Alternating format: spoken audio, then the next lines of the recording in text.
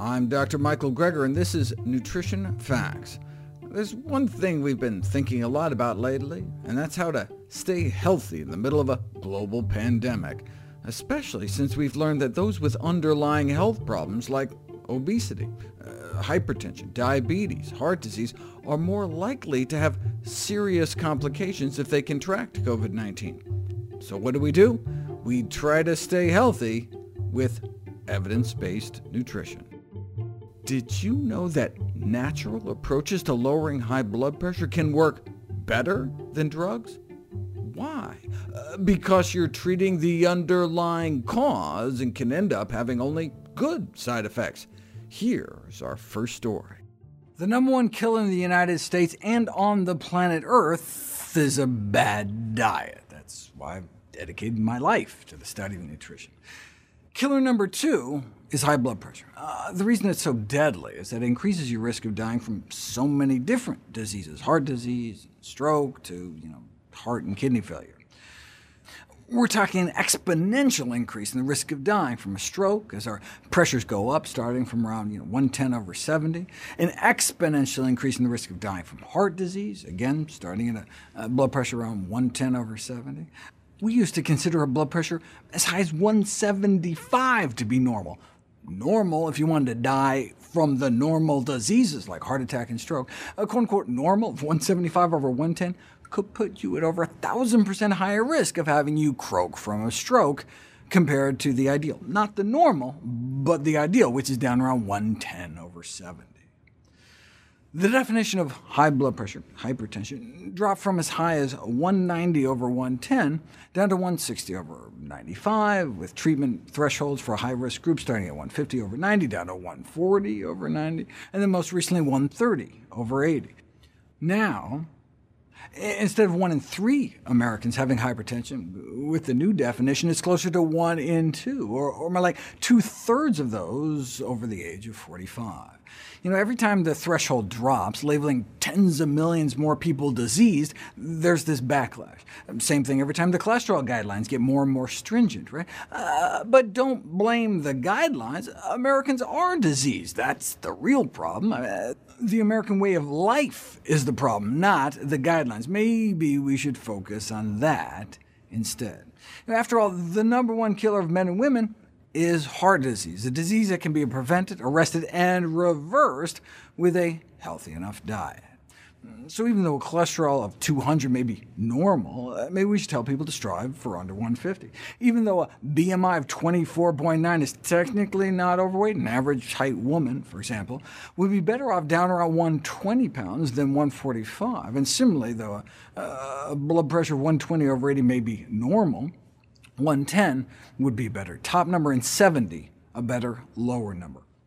As even down in that range between 70 to 75 or 75 to 80, each 5-point increment is associated with a third more stroke and at least a fifth more heart disease. So why are the new guidelines up at 130/80? With an average of 3 different blood pressure drugs, you can force people's blood pressures from 140 down to 120, compared to just giving them 2 blood pressure drugs. And high-risk people live longer because of it. Significantly less death in the intensive treatment group, but because of the higher doses and drugs, had more side effects. Right? So you have to weigh the risks versus benefits.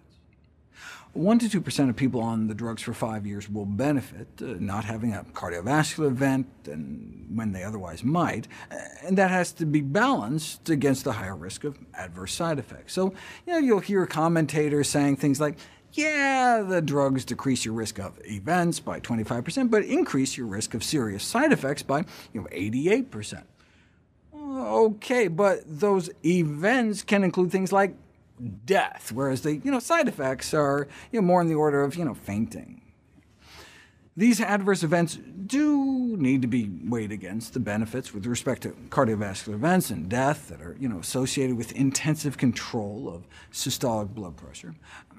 Like if we use drugs to push high-risk people down to a top number of 120, we might prevent over 100,000 deaths and 46,000 cases of heart failure every year, but could cause 43,000 cases of electrolyte abnormalities, 88,000 cases of acute kidney injury. I mean, not great, but better than dying. Right? So you can see the conundrum guidelines committees are in. Right? On one hand, lowering blood pressure is good for your heart, kidneys, and brain. But at a certain point, the side effects from the drugs could outweigh the benefits. Ideally, we want to get patients' blood pressures as low as possible, but only want to use drugs to do it when the effects of treatment are likely to be less destructive than the elevated blood pressure. The problem is that most people who die from heart disease, heart failure, and stroke may be in that borderline range, not sufficiently elevated to warrant drug treatment. Right? If only there was some way to lower blood pressure without drugs to get the best of both worlds. Thankfully, there are. Regular aerobic exercise, weight loss, smoking cessation, increased dietary fiber intake, decreased alcoholic beverage intake, consumption of a more plant-based diet, and cutting down on salt. The advantage is, first of all, no bad side effects. Right? Some lifestyle interventions can actually work better than the drugs because you're treating the cause and actually have instead good side effects. So not 1 or 2% benefit over 5 years, everybody benefits. In our next story, the effect of fasting to lower blood pressure compared to medications, cutting down on alcohol, meat, and salt, eating more fruits and vegetables, or eating completely plant-based. Fasting has been practiced for thousands of years, but only recently have we started to put it to the test. But what about fasting for treating and preventing other diseases? One of the side effects noticed in the early weight loss studies was a consistent fall in blood pressure. So much so, you typically have to stop taking blood pressure medications while you're fasting, else your pressures fall too low. Once you start eating again, your pressures go back up, but remarkably not as high as they were before. But of course, it depends on what you start eating again. For example, a case report of a woman who used fasting to drive her rheumatoid arthritis into remission. Systolic blood pressure started up around 170 despite multiple blood pressure medications, was put on a whole food plant-based diet for 8 weeks. That dropped her down from 170 down to 130, off of all her medications before starting the fast, and then normalizing down to 110 after the fast. But is that just because of all the weight loss? I mean, she lost 22 pounds on the fast, and 27 pounds on the plant-based diet. So yeah, it's extraordinary to drop your pressures from 170 to 110, but that was after losing about 50 pounds. Right? We've known for decades that any kind of weight loss can lower blood pressure. Even minor weight loss can lower blood pressures in obese persons, even if they remain significantly overweight. But most of the drop in blood pressures with severe caloric restriction happens within the first 2 days, before significant loss of body fat. So it may also be a reduction in the fight-or-flight stress hormones, like adrenaline and noradrenaline, both before and after exercise, after just 2 weeks of just a few hundred calories a day. So that may be one reason why very low-calorie diets have been found useful in lowering blood pressures, even in those for whom blood pressure medications fail, the changes in those hormones. But low-calorie diets also tend to be more plant-based, so there's fiber and potassium-rich foods, less saturated fat. Even just adding fruits and vegetables to the diets of hypertensives can lower their systolic blood pressure, the top number, by 7 points. I mean, that's the kind of blood pressure improvement you might get losing 10 pounds, just by eating more fruits and vegetables. And if you combine that with a drop in meat consumption, not only doubling fruit and vegetable intake, but combining that with trying to slash saturated fat and cholesterol, right, you can cut pressures by 11 points.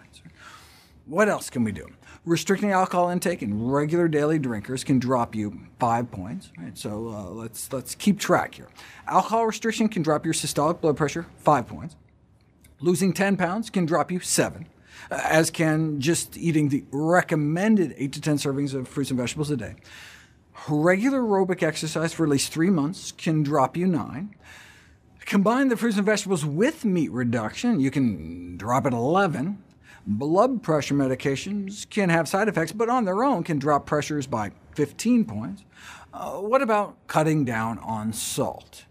Note in the other diet study, they kept the sodium levels the same. Cut sodium enough, and it can edge out drugs at 16. The drugs, 15. Sodium restriction, 16. Is that the best we can do with diet? Put people on a purely plant-based diet, even one moderate in sodium, and you can drop hypertensives by 18 points, even after 9 out of 10 reduce their blood pressure medications or stop them entirely, all within just 7 days. It's pretty impressive. Now, what if you took that same diet, but added fasting? 37 points. Finally today, a whole food plant-based diet can be used to help lock in the benefits of fasting to kickstart the reversal of high blood pressure. Medically supervised water-only fasting in the treatment of high blood pressure. 174 consecutive patients were treated in an inpatient setting. First, a few days of fruits and vegetables. This is to kind of clear out the gut so they don't become constipated, followed by 10 or 11 days of water-only fasting before transitioning them back to a whole food plant-based diet. Fruits, vegetables, whole grains, legumes, which are beans, split peas, chickpeas, and lentils, and nuts and seeds with no animal products, processed foods, or added salt, oil, or sugar. They all came in hypertensive, over 140/90, but 9 out of 10 of them, 89%, walked out with pressures under 140/90. The average reduction in systolic blood pressure was 37 points, which is remarkable compared to other interventions, including drugs. And that was just the average drop. Those came in with really high pressures, like over 180, experienced a 60-point drop. This is arguably the largest effect ever published in the scientific literature. And that was after they had all stopped all their blood pressure medications. They conclude that medically supervised water-only fasting appears to be a safe and effective means of normalizing blood pressure. Extraordinarily effective, but for how long? I mean, fasting is the least sustainable diet out there, right? Interestingly, when they resumed feeding, their blood pressures dropped even further, suggesting fasting could be used to kickstart the normalization of blood pressure, and then you could keep it down from then on with a healthy enough diet. They were able to track down a few dozen patients much later, and on average, their pressures remained down. We don't know what happened to the rest, but it shows at least it can provide more lasting benefits for some. A subsequent smaller study followed up people up to a year later, and the blood pressure reduction seemed to hold along with the weight loss, so presumably they stuck with the healthier diet. Now, no one should be fasting for more than a day or two unsupervised, so this treatment certainly carries a cost, but the entire cost appears to have just been recouped within the first year, just from decreased medical care costs alone. An alternative is the Buchinger method of fasting, popular in Europe, where instead of water only, people get 300 calories a day, and fruit juice and vegetable broth. It still needs to be done under professional supervision, but at least people don't have to take time off work. People are randomized. 7 days of that, and then followed up 4 months later. After 4 months, you'd think any benefit from the 1-week quasi-fast would have disappeared, but their blood pressures ended up 15 points lower than the control group. Although long-term follow-up of these subjects has been sporadic, the available data suggests that these large reductions in blood pressure can be conserved in patients who remain compliant with the follow-up diet. In other words, a cure for hypertension may be feasible, though of course if they resume to the original diet that had made them hypertensive in the first place, that would presumably lead to a resurgence of their blood pressures. And the fast may actually help with that. The preliminary fast may help people stick to healthier diets that would ordinarily have little appeal to people accustomed to meretriciously salty and greasy meals. That is an SAT word if I ever saw one. I had to Google that one, but apparently attractive, but having, in reality, no value. Sounds about right. The secret to long-term benefits may be in helping kickstart the healthier diet by cleansing our palate, which has been so deadened by hyper-sweet, hyper-salty, hyper-fatty foods.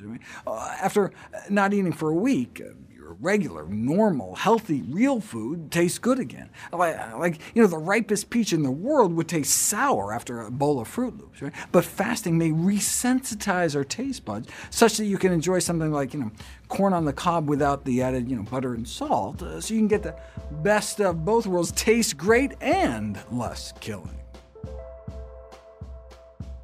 We would love it if you could share with us your stories about reinventing your health through evidence-based nutrition. Go to nutritionfacts.org/testimonials. We may be able to share it on our social media to help inspire others. To see any graphs, charts, graphics, images, or studies mentioned here, please go to the Nutrition Facts podcast landing page.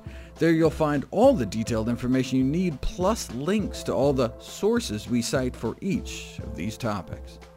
For recipes, check out my How Not to Die cookbook. It's beautifully designed with more than 100 recipes for delicious and nutritious meals. And speaking of new books, I have a new book just out, How to Survive a Pandemic, now out in audiobook, read by me, and ebook with physical copies out in August. Pre-order the physical copy now, or download the ebook and audiobook now as well.